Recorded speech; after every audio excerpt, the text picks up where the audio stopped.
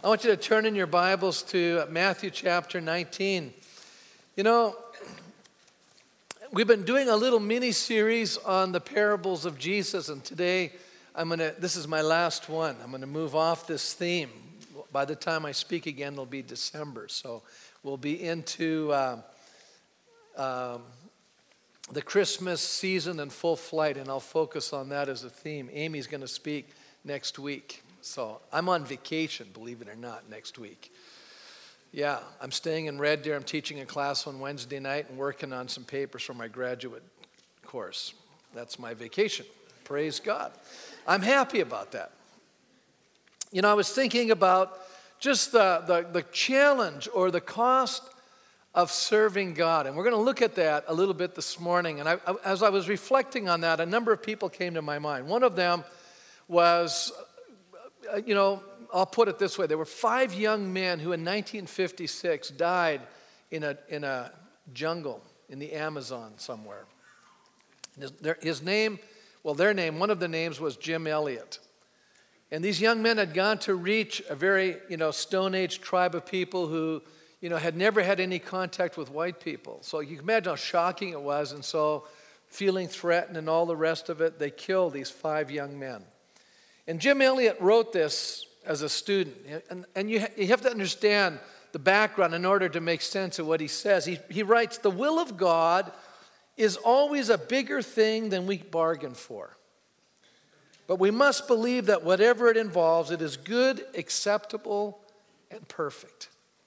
Now, how many here, you're already connecting? If you have your Bible in your mind, you're thinking of the scripture he's basically focusing in on. He's focusing in on Romans chapter 12 and verse 2, where Paul's writing, and he said, in light of what God has done for us, he said to present your bodies as a living sacrifice, holy and acceptable before God, which is your reasonable act of worship.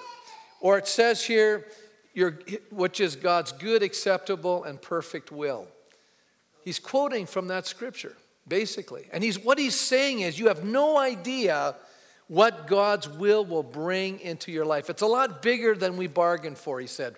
And in Jim's case, it actually cost him his life. Very challenging, the cost of being a servant of Christ. You know what's interesting? His wife Elizabeth and then Nate Saint, another young man, his sister Rachel went back to that tribe. And they were actually able to broach them, bring the gospel to them, and they became believers, and a church was established among those people. It's a very powerful story. I could spend all day talking to you about one exploit after another of believers, and I'm trying to bring more contemporary ones. That was why I mentioned Jim Elliot. But when William Carey went to India in the latter part of the 18th century, at first his wife was really reluctant to go, Dorothy, and eventually he talked her into it, and they brought their family there. And for the next 41 years, William Carey never returned to England. As a matter of fact, when he got there, he had not anticipated the heavy financial cost of living there. He didn't anticipate the illness that they would encounter. They had dysentery, and some of his children eventually died. He didn't anticipate his wife not being able to handle the emotional strain of life in a foreign culture where, he was trying to bring the gospel, and actually she struggled with, all kinds of varying degrees of mental instability, and made for a very difficult situation. And if you'd have asked, William Carey, was it really worth doing that?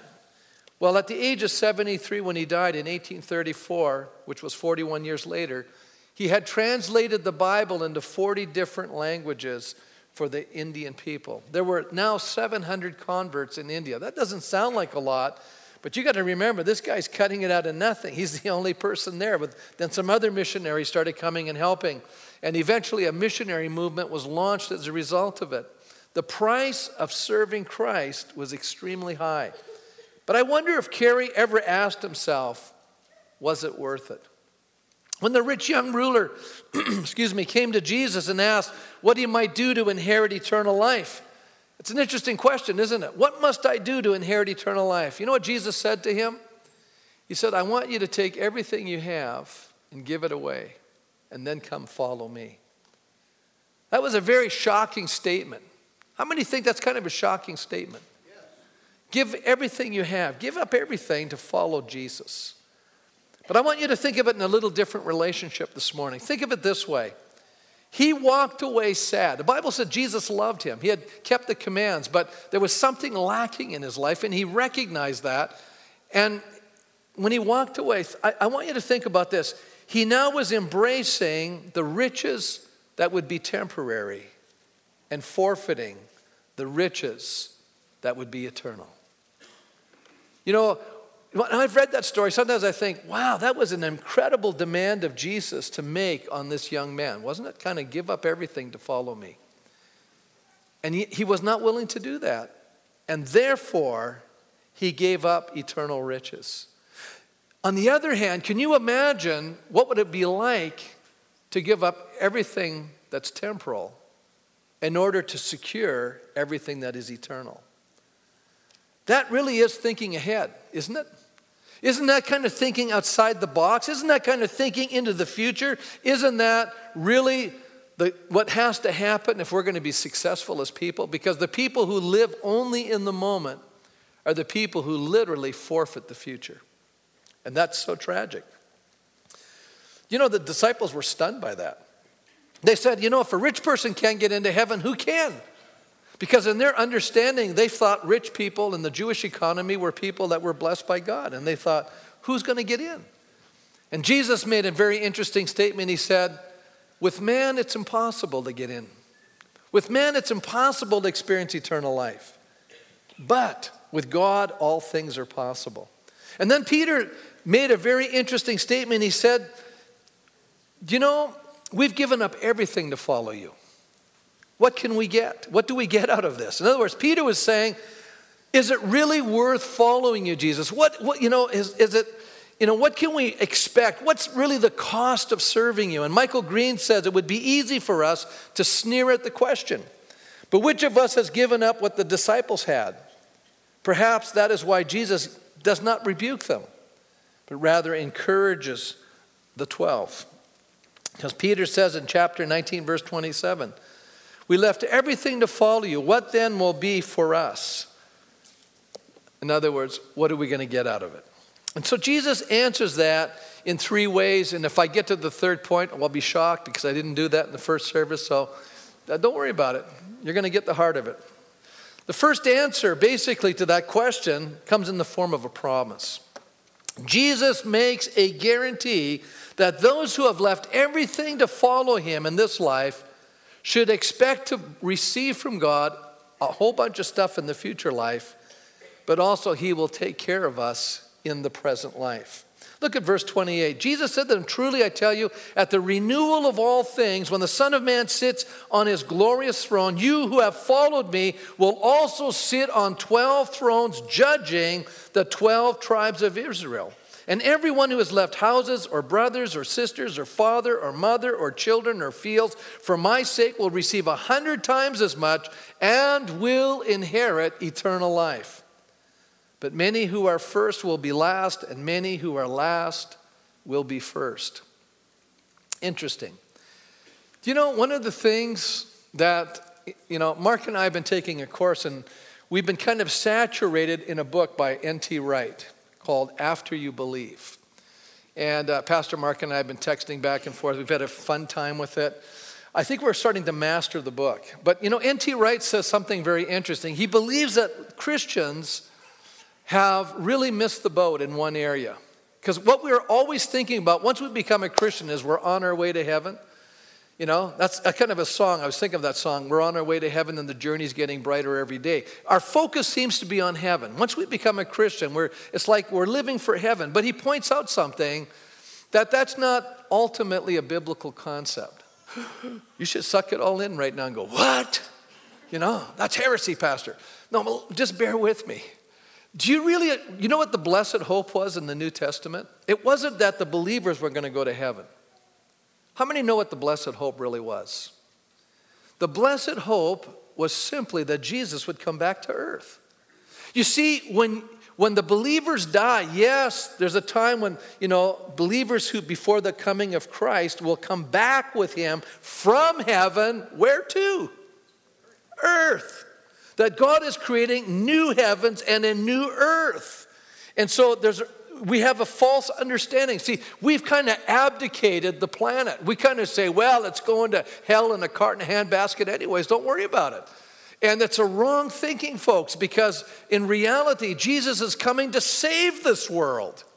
And we need to understand that as believers, we have a responsibility. As a matter of fact, one of the premises in the particular book Mark and I are reading is simply that you and I are rulers and priests. And there's an idea that you and I have a responsibility in the here and now to begin to exercise a certain role on our planet. Isn't that interesting? And that will continue into all of eternity. As a matter of fact, when he talks to these guys, how many are getting a sense that they have a position of responsibility, that they'll be actually judging the 12 tribes of Israel? They have a position of authority. You see that? That's interesting. They gave up, in a sense, their earthly ambitions and goals, and God said, that's fine, but I'm going to tell you what's going to happen. I'm going to give you greater things in your future life. Because now you have what kind of life? Eternal life. It's a future life. It'll be a continuous life. And so often our focus is on the momentary or the temporary rather than the long term or the eternal. And Jesus is simply saying, listen, you will never regret saying yes to God. I'm going to say this to all of us in this room. When you obey God, you will never live with regret. The only regrets we have in life is when we disobey God. Isn't that true? That's where the regrets come. Oh, I wish I would have done what God asked me to do here. And then we live with a measure of regret for not obeying God. But I'll tell you right now, if you say yes to God and you just say, I'm going to just go for it. And that's what we're talking about today. I'm going to challenge you to give up everything you've got to follow Jesus. Because I still think some of us are holding back somewhat.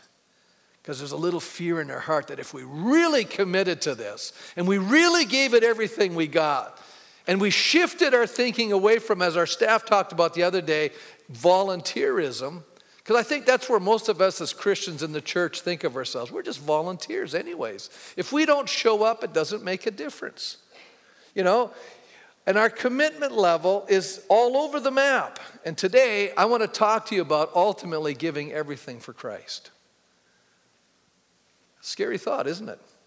For some of you, you're thinking that, wow, this is really scary. But let me point out a few things. He says, but many who are first will be last, and many who are last will be first. Biblical scholar Donald Hagner says, the disciples who give up everything now can expect in the future to become powerful figures of rule and authority. You know, I'm reading another book. One of the congregants, one of my friends here, gave me a book to read. And I'm reading about World War II, and I'm reading about the lives of all these significant figures in World War II. But you know what I think is interesting? It's a little disheartening. Because these people that we esteem as great leaders of the time, their lives were an absolute disaster. They were a mess, and they weren't nice people. And some of the things that they were plotting behind the scenes were actually nasty. You know, it's a little disappointing about how these people were. We consider these people great people. But you know, when God looks at their lives and he sees what they did, I mean, yes, they made a contribution to society at a certain moment. But you know, I'm going to tell you something, folks. When we get into the future life, some of these people that we think were great are going to be the nobodies. And a bunch of people who seem to be very ordinary, living out the planet in obedience to Christ, doing his will, are going to become God's somebodies on this planet. So let's be careful what we're doing in this life, because what we do now is defining what's about to happen in our future. And that is so true in all of our lives. If we make bad decisions in the now, it's going to have some very negative consequences in our future. We know that that's true. But what about our eternal future? And so we need to think about what we are doing.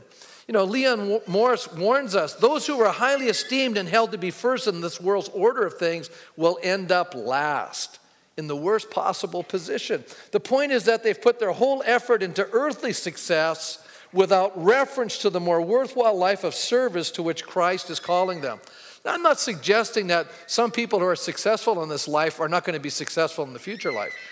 What I am suggesting is if we don't put Christ first and we're not doing what God wants us to do, we're going to have some problems. That's what I'm talking about. It says, inevitably, when the time comes that earthly success is seen for the tawdry and temporal thing it is, they will rank with the last. You know, some of the rich and famous, you know, that the world is oohing and ah over, they're not going to show up on God's radar screen at the end, folks. I'll just point that out to us. Secondly, the promise is that God will take care of us in this earthly life.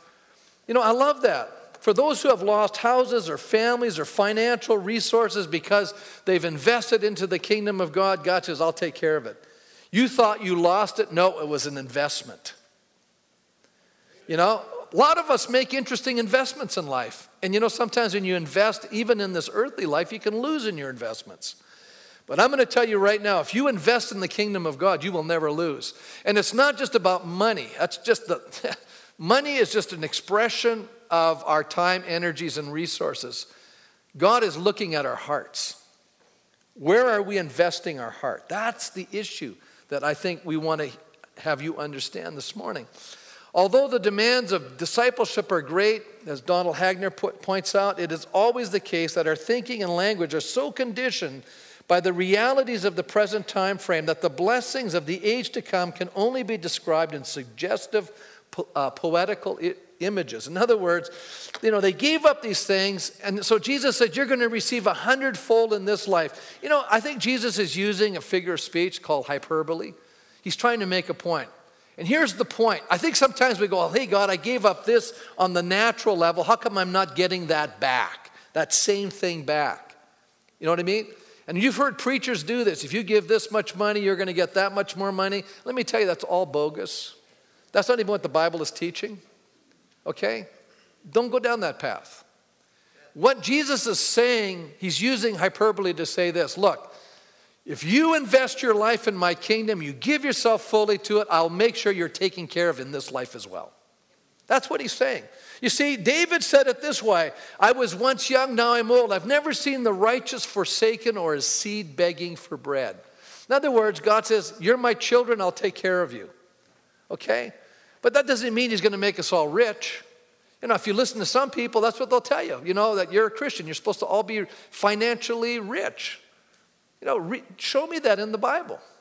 Matter of fact, that teaching is a heretical teaching, and I can prove it to you from the Bible. It says so in 1 Timothy chapter 6. If you teach people that they're going to get rich because they're serving God, you're teaching them heresy. How's that? So if you hear that message, you go, that's a heretical teaching. That's not biblical. You know? And I'm just plain up, straight up, giving you the biblical understanding. But let me move on to the second way in the answer to the question that that Peter's raising. You know, what do we get out of this? What is it? What's the cost of really following you? I mean, what's the benefit? You know, does it pay to serve God? It says that in the book of Malachi. God was upset with them because they said it doesn't pay to serve God. And I want you to know it totally pays to serve God. That's a lie from the enemy. It totally pays to serve God, but in a way that's a little different than you and I sometimes think. And this parable now is the heart of what I wanted to say this morning. This is where we're going. It brings it out. He says the last were rewarded not only first, but they were rewarded equally to those who had toiled all day long. Look at the story in Matthew chapter 20. He's talking about the work and the workers in the kingdom. He says, for the kingdom of heaven is like a landowner who went out early in the morning to hire workers for his vineyard. And he agreed to pay them a denarius for the day, and he sent them into his vineyard. Now let me give you an idea of what the workday world was like for people in Jesus' day who were, you know, hired out to a farmer.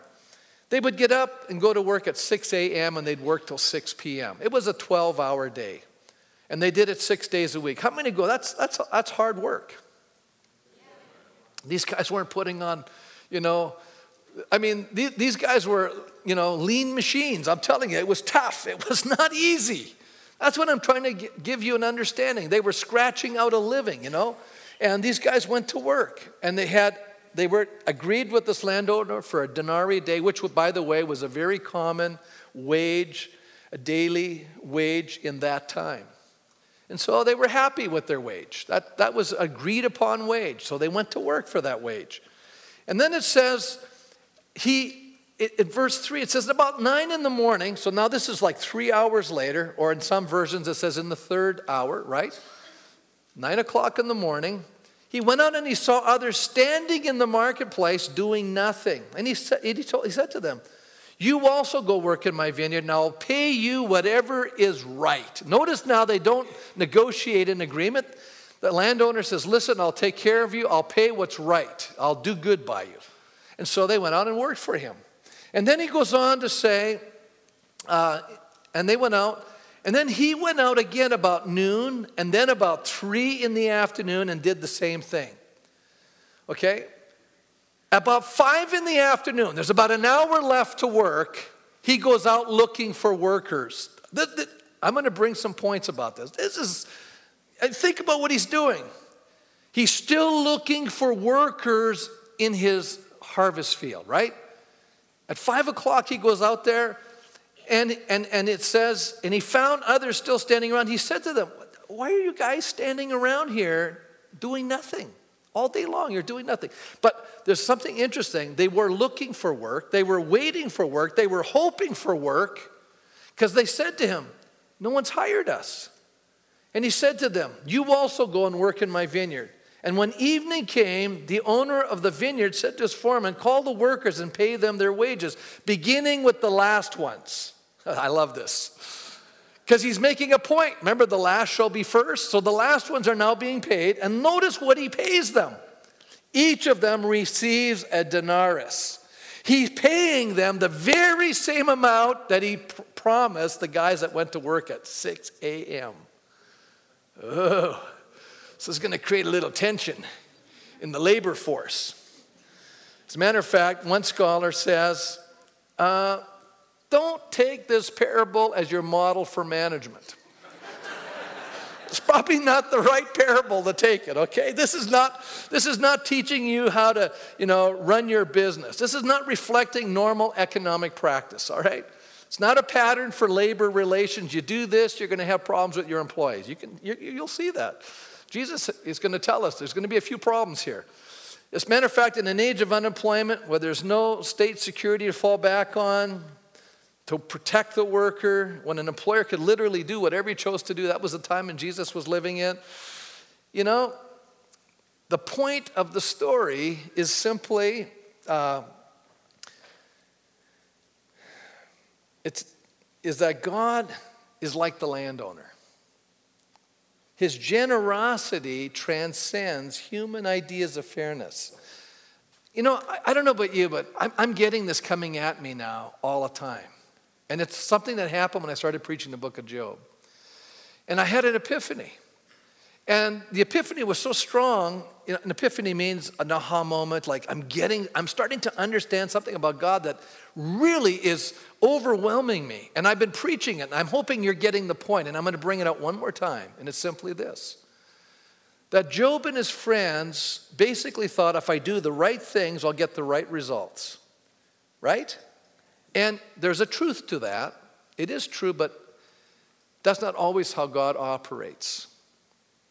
And what I mean by that is, and the story brings it out as well, we have a feeling like the ultimate bottom line with God is everything's going to be just and fair. And I want to tell you right now, from our experiences in life, is everything just and fair in life? No. Right? It's not. And I'm going to make a deeper statement and say, God is just, but why you and I think God is not always fair is because God is generous. And that's what throws us for a loop. We're not ready for that. See, we see God do something and go, whoa, wait a minute, that doesn't look fair because you're giving somebody else more than you're giving me. And we don't think that's fair. But let me ask a different question, and we'll phrase it this way. What does God owe any of us? Really not a lot. As a matter of fact, what do we really deserve? Well, we're in trouble because when we sin, we're messing our own lives up. Isn't that true? And if God wanted to, he could just let the wages of sin have their effect in our life and totally allow our lives to be totally wrecked and destroyed. But how many were here last Sunday? You just happened to be here when I preached that last parable. Wasn't that an amazing parable where God ran? You know, I told the parable of the prodigal where God's running to spare his son the shame of the villagers. And so he himself shames himself. And so Jesus is basically saying, I'm like that. I am so generous, I'm taking your penalty on me. We do not deserve that, folks. That's called mercy and grace. And so we don't deserve what God's doing for us. And so when God does something like this, he's showing us the essence of his true nature, which is love, grace, and generosity. And that's what we have a problem with, because God starts demonstrating this stuff. You know, and that's the point of this parable. When you think about it, you know, there's a number of things I think we learn about it, but let me just finish the parable because you're going to see what happens. The result, it says, verse 9, the workers who were hired about 5 p.m, when they came, each received a denarius. So when those came who were hired first, what happened? When they saw that the guys that started work at 5 o'clock and got paid a denarius, what were they thinking? No. What were they thinking? They had an expectation. It says they expected that they would get more. But go back. What had they agreed upon? And so what did the landowner give them? A denarius. Was the landowner unfair? Oh, but he appeared unfair. See, that's how we communicate our feelings. We think God is unfair, but in reality, it's an appearance in our mind of unfairness. God is being totally fair. It's just that with the guys at 5 o'clock, he was so compassionate because you know what he realized? These guys had families. These guys were trying to support their families, and he knew that if they didn't get a denarius, they could not support their family. He was being generous. True. See, we got to get a hold of this. I don't know. This thought has just been continually impacting me. It's everywhere I turn in the Bible now. I'm stunned. God is showing me I'm really generous. And when all the world is communicating that they think I'm unjust and unfair, they have a wrong understanding. It's a perception of unfairness. I'm totally fair. And the reality is what they're having a problem with is my generosity. Wow. Is that powerful? It is to me. I'm going, wow, God, this is amazing stuff. So what are some of the things we can learn about from this parable? I wrote down 7 of them. You're going to love these. First of all, we see that the landowner sought out the laborers. The laborers didn't come to the landowner went to the laborers. How many see that? That's an important distinction, by the way. I'm going to make a point with that. He went out, right off the bat, he's trying to find workers, right? And then he's back at 9 o'clock, he's back at noon, he's back at 3, he's back at 5. What does that tell you? He had a big job to do. He's concerned about the harvest. Do you know if you're living in Alberta and you're a farmer and the harvest is ripe, what happens on a farm? You work day and night. You've got to get that crop off because everybody in Alberta knows what? It's going to snow. It's going to do something. The weather's going to change, guaranteed, and we're not going to be able to get the crops off. And if we don't get the crops off, what does that mean? We're in trouble, Houston. Big time trouble. You know, this is a big deal. We got to get this harvest off. And so there's a sense of necessity, there's a sense of urgency. How many get a feeling that this landowner, there's a sense of urgency? Not only is he doing a great thing by these people who are unemployed, but he's got a sense of urgency regarding the harvest. How many get a sense of that? He's constantly going out looking for workers. He's even willing to hire people at 5 o'clock in the afternoon because there's a sense of urgency about the harvest. How many feel it? I'm going to shift gears now. I want you to see Red Deer as the harvest field. I want you to see Central Alberta as the harvest field. I want you to see people as the harvest field. I want you to think this way. If there are 15,000 Christians in Red Deer, I might be generous. Maybe there are. I hope there are.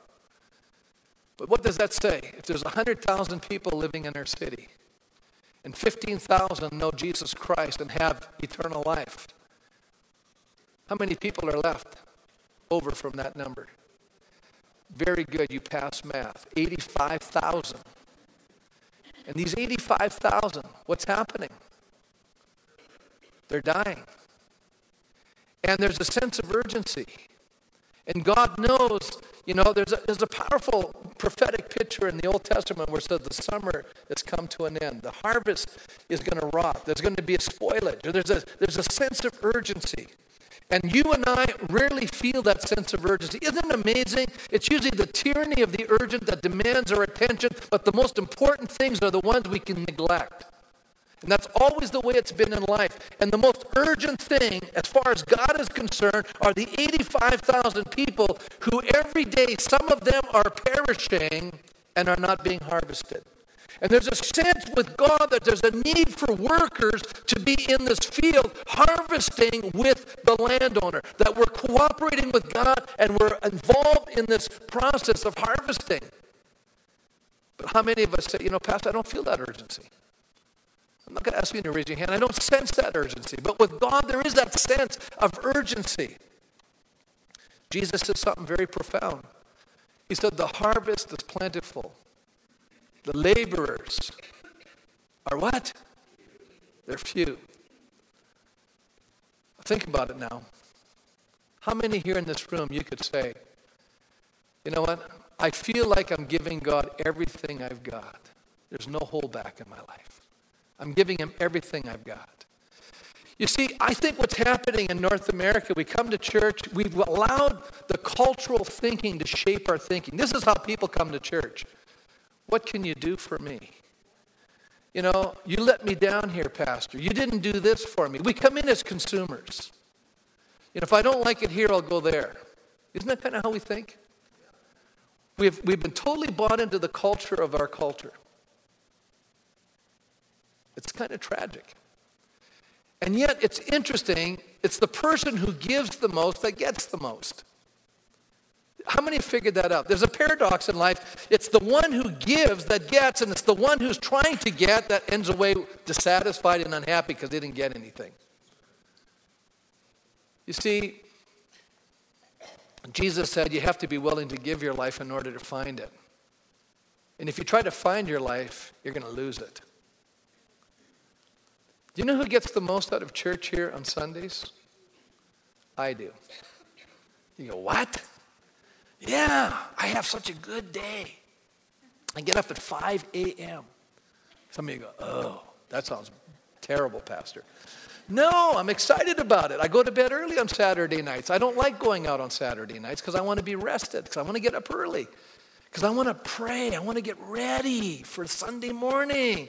And I get into it. I have my own quiet time. I'm talking to God. I get into the text of Scripture I'm going to preach from. I come here at 8 o'clock and I pray for a half an hour with the men for you guys.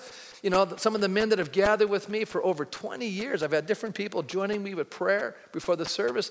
And then I join the worship team at 8:30 and a bunch of the workers here. And we pray some more. And by 9 o'clock, man, my little motor's ready to go. I am so, Amy, I am pumped. That's her line. I'm pumped, Amy. And the service starts and I just get so into it. I get to worship 3 times a day. Hallelujah. We have such great musicians in our church. I get to worship God with them. I know the songs. I know the lyrics because I hear it so much. See what I'm saying? And it's so much fun. And I get to do it 3 times. And it is a blast. I am so blessed. Isn't that amazing? See, the person that's putting the most into it is going to get the most out of it. And I walk out of here and I am just satisfied every Sunday. I go, wow, God, you were so amazing. I got to watch you work in people's lives. Last night, Friday night, Patty and I went out to visit a young couple. And they told me this, a miracle story. It was just amazing. They have a documented medical miracle. They've been in suffering for 10 years. They've had all the all the medical, what do you call it, CAT scans and all the rest of the stuff. And when finally they came forward, they were in so much pain, we prayed for them. As a church family, we were praying and believing at the front here. And the doctor, finally they got a new doctor, and he went as very top-notch specialist. He goes, I'm going to start from the beginning. We're going to look at all the stuff they said that's wrong with you. And he went inside the internal part of her body and looked, and he said, there's nothing there. Hallelujah. Woo! I go, wow, is that exciting? A documented miracle.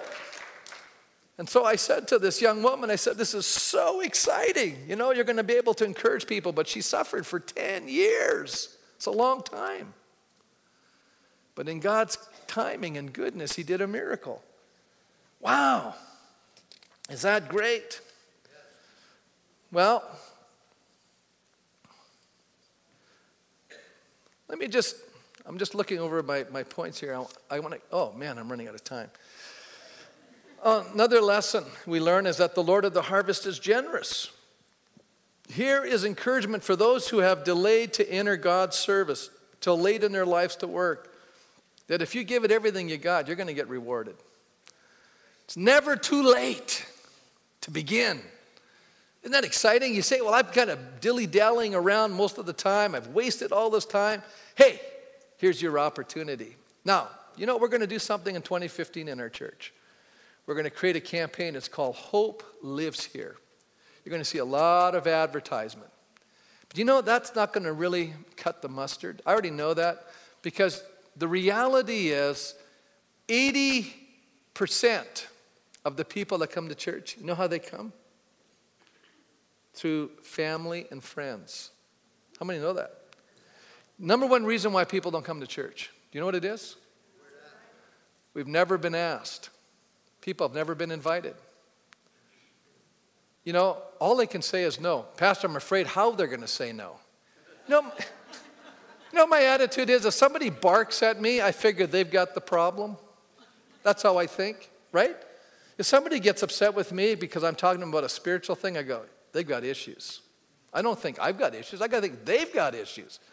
I think I have a life-giving message.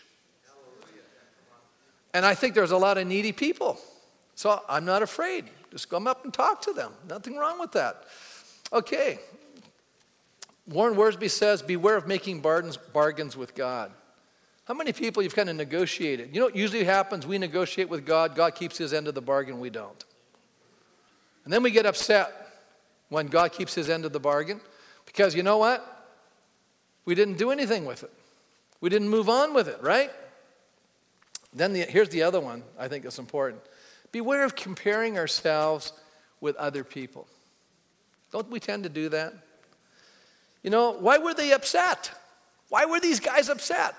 If they hadn't seen the guys that came at 5 o'clock getting the denarius, they would have been okay.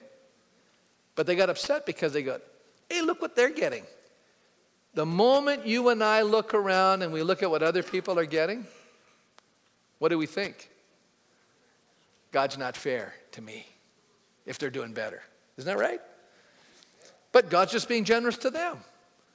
It's not, it's saying a lot more about us than it is about what's happening to them and what God's doing for them. Oh, by the way, I forgot to tell you that to whom much has been given, much is required. So, but we forget all those kinds of things. Do you know what Leon Morris points out? This verb that they were upset, they were complaining. He says, but they said, I'm trying to find the right verse. Verse 11, but when they received it, they began to grumble against the landowner. It was a continual grumbling. When we get unhappy, what do we tend to do? Yeah, but who do we grumble to? Who? A whole bunch of other people. Do we not? We're not happy. We're telling everybody how miserable we are. And God gets upset about that because we're in the wrong. And, the devil comes along, and it's all about self-pity, by the way. We get into a pity party, and he shows up and pours the tea. He keeps it going. You know, you'll always have somebody to listen to your whining and pitying and complaining. And I've learned one thing about life. Self-pity will never help you in life. It'll only make you more miserable. So if you want to be miserable, pity yourself. It's true. You know, listen to what Paul writes to the Corinthians. He says, now these things occurred as examples to keep us from setting our hearts on evil things as they did. He's talking about the Israelites in the wilderness. They wanted the things of this world. And he says, and do not grumble as some of them did and were killed by the destroying angel. We can be destroyed by, our attitude. How are we destroyed by our attitude? You know what happens? We take ourselves out.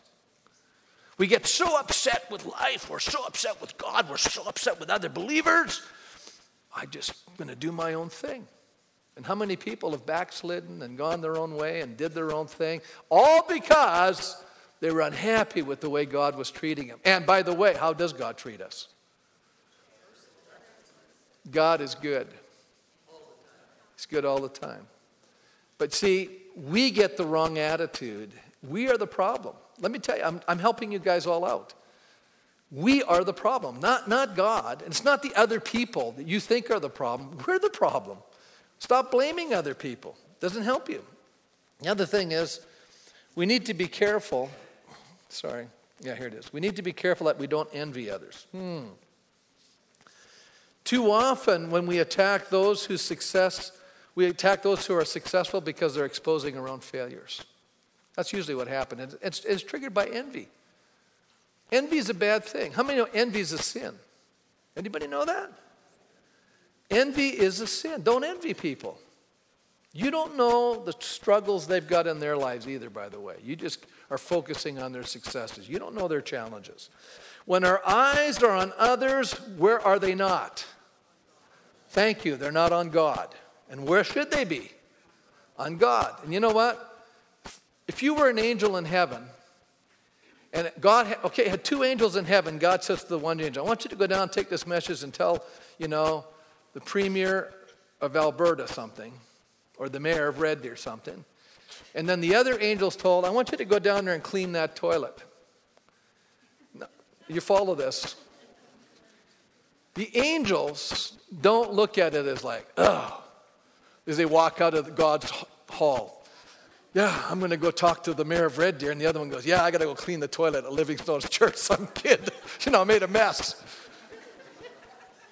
You think that's how they would think?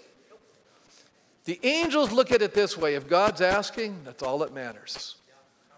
It doesn't matter what he's asking me to do. It doesn't matter how big, how small. It's God that's asking. That's all that matters to me. I'm his servant. We got to get a different thinking, folks. We got to reorient our thinking and say, if God's asking it, I'm happy with it. Whatever he's asking me to do, it's fine. The other thing we need to understand is God is not answerable to mankind how he rewards us. How many know that's true? He doesn't have to give you an account of what he's doing. If he wants to be generous to this person over there, what's that to us? Remember the one time Peter and John are walking along the Sea of Galilee after Jesus' resurrection, and Jesus is saying, John, this is what's going to happen. This is what's going to happen to you, Peter. You're going to be crucified. Peter goes, yeah, well, what's John going to get? And what did Jesus tell him? It's none of your business. I'm just paraphrasing it. It's none of your business. And we got to stop this business of looking around, and thinking that God owes us an accountability. Folks, that's backwards. We owe God. We are accountable to God. God's not accountable to us. God will always be consistent. He's always true to his nature. How many here in this room can say, I'm always true to who I am? Not always. I've had a few failures in my life, Pastor. Yeah, so who are we to try to hold God to an account? He doesn't have to answer to us. We have to answer to him. He's the creator. He has a purpose in mind for our lives. But let me move on to the last thing here. Are we engaged in the work? In this parable, I see people standing around. How many see that? There's people standing around. Now, it's not that they're not willing to work, because obviously they went to work when they were invited to work. I think work is a gift. How many believe work is a gift? How many think work is a curse? Okay? Not all, honesty is at an interesting level in the church today. Okay. Let's look at it this way. Before the curse ever showed up, God put Adam to work. Work is not under the curse. As a matter of fact, I would say this. What happens if we had a major recession right now and all of a sudden a whole bunch of us got our pink slips and said we can't work anymore? All of a sudden work would no longer seem like a curse. You'd be thinking, how am I going to feed my families? It would be tense, wouldn't it? Yes, it would. But here's the deal. We can look at it like, thank God I have this job. What a privilege it is. I feel like I'm one of the blessed people on the planet. I do what I love to do. I'm not saying it's always easy. I'm just saying I love preaching. I love teaching. I love leading. I love people. I love to see God work in people's lives. That's why I do what I do, okay? I'm called to do this. What a privilege to do this. But I'm going to ask the question. One of the biggest problems, I think, in our Christian life is we see ourselves only as volunteers. As a staff, we had a little discussion. We don't want to use those words anymore. You're no longer volunteers. You're servants of Christ. You got to think differently. When I use that word volunteer, it's like, well, if I don't show up, so what? Let me ask a different question here. How many here, I'm not going to suggest that you're not doing anything, but I'm going to go this way. How many here say, Pastor, I know that if I stood before Jesus tonight, I could say to him, I gave him everything I had. I'm serving him at my ultimate capacity. I don't have to, be ashamed of anything. I've given him everything I've got. That's the question I'm going to ask today. Because think of it this way. Jesus, we think that he needs a lot of people. I'm not convinced of that anymore. I used to think that way when I was a younger pastor. But then I've rethought about it. Jesus only focused on basically 12 people. And my thought is simply this. These guys were so committed, aside from the one that betrayed him. But think of the other 11. 10 of them died for Jesus. 10 of them out of 11. How many say that's pretty intense? How would you say those guys kind of gave it all they had? It cost them their lives. They just gave him everything, and at the end it cost them. Only John, died of old age, basically. He died a natural whatever death, The rest of them were martyred. They were giving Jesus everything they had. Jesus was able to change the world with those 11 men. Was he not? And why was he able to do that? Because they were fully committed. Do you know what would happen in our city if we had 11 fully committed people? We'd turn the world right side up. So I'm going to close with this little illustration. I love it. Recruiter came, 3 actually, came to a high school classroom in the States. It was an Army recruiter, a Navy recruiter, and a Marine recruiter. The teacher said, look, we got 60 minutes, that's it. So you guys are going to have to divide it up amongst themselves. The Army guy got up, he spoke for 29 minutes. Teacher's getting a little bit nervous, time slipping away. This guy used a little bit more than he probably should have. But what really chagrined the teacher was when the Navy recruiter spoke for 29 minutes. Now the teacher's embarrassed. Because the other recruiter, the Marine guy, has 2 minutes. She said to the Marine guy, I'm so sorry. You only have 2 minutes. He said, don't worry. He said, I'm not going to talk to everybody here, and I'll only need 2 minutes. He got up to the front of the class, and he said, listen, this does not apply to most of you. We only need a few good men and women. That's it. And most of you probably won't be able to cut it. Okay? So let's go. After the class, they were sign up, interest in these 3 areas. You know where all the young people went? Of course, to the Marines, because he said, we only want the best.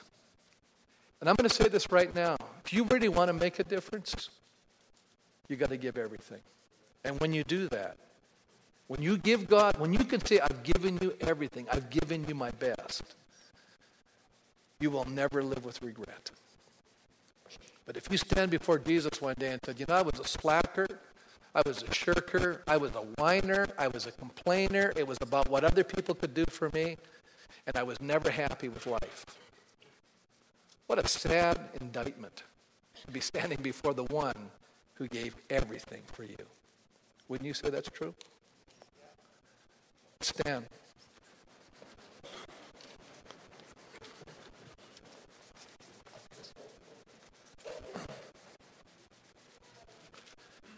Can I just have that PowerPoint back on, Peter? I want to just move it to the last frame. I wrote down, it's in that attitude of giving that we discover the joy of living. I like that. I wrote that, but I like it. Yeah, it's good. It's the truth. It's in an attitude of giving that we discover the joy of living. And I want to close it, Jim Elliot. Somebody liked this quote too.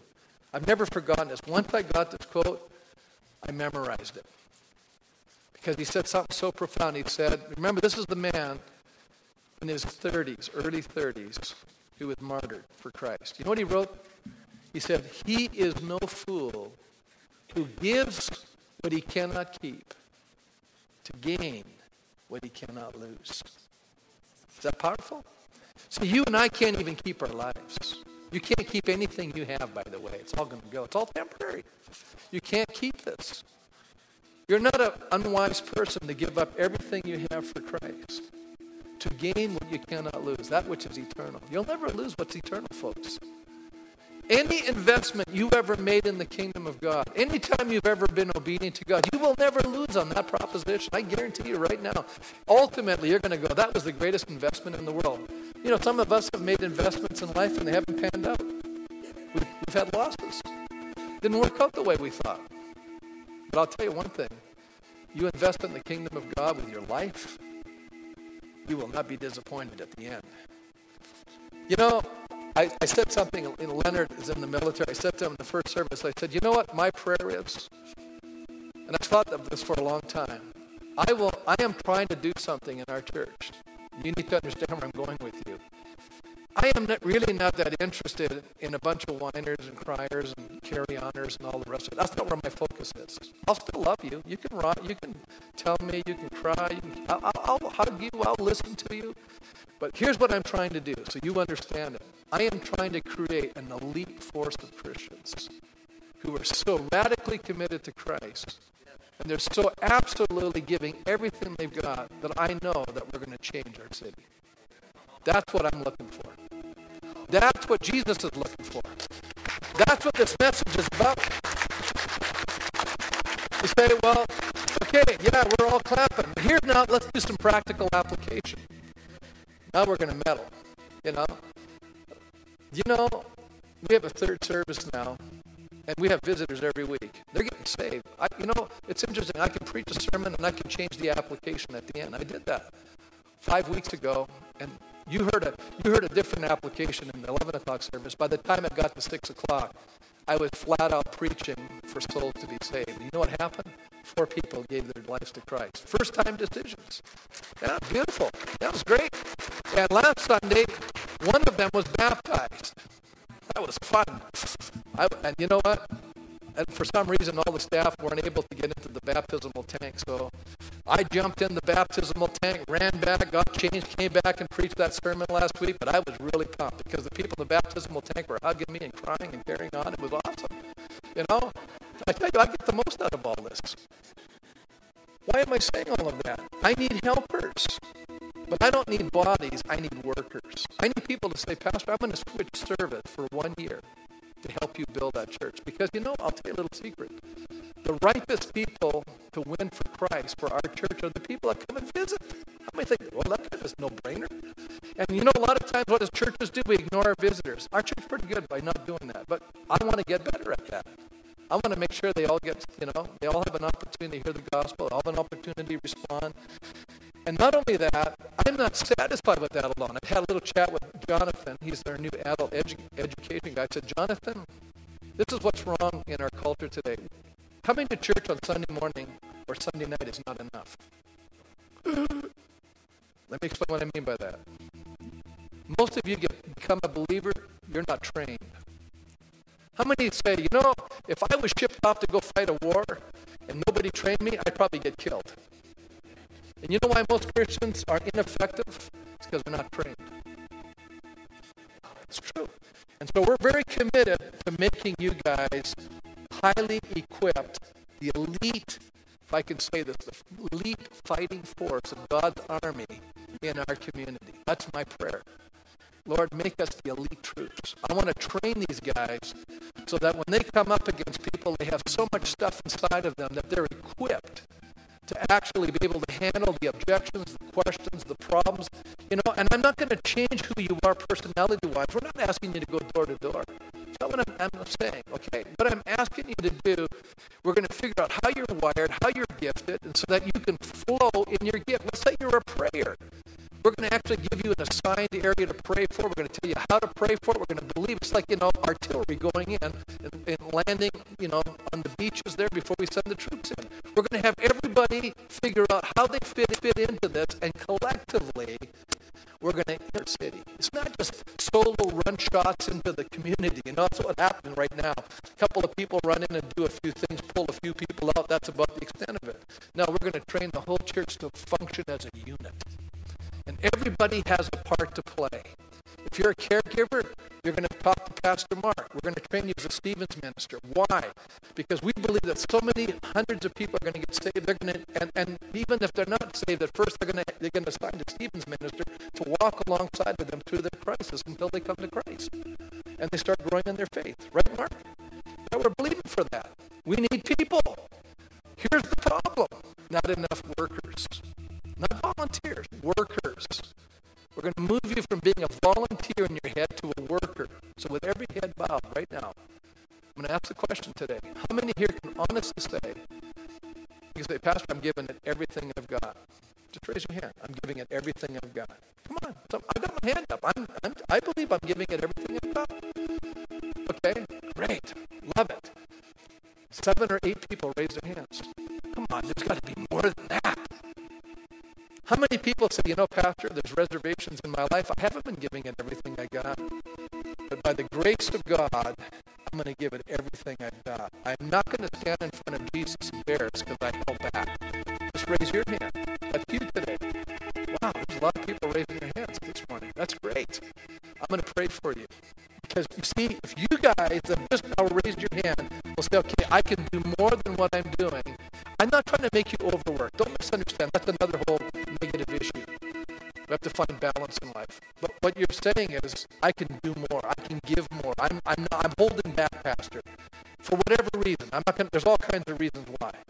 We're going to do everything we can to make you guys the elite troops of Christ in our city. But you got to be willing. You come to my class, you can ask the people that take it. I give you homework. I make you read books. I make you write papers. Yeah, that's right. And that's how you grow. I tell them at the end of my class, you will learn a lot because you're going to put something into it. I'm not going to spoon feed you. I'm not babying you. Okay? So if you're a brand new Christian, I don't mind burping you and changing the diaper. Okay? I have no problem with that. I'm good with little kids. I like kids. I'll change their diapers even. But I'll tell you one thing. If you've been a Christian for 30 years and you're still doing it in your pants, that's a problem. We got to house train you, house break you or something, right?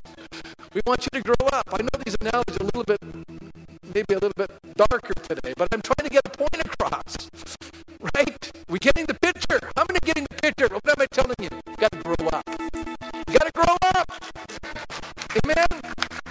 You got to grow up.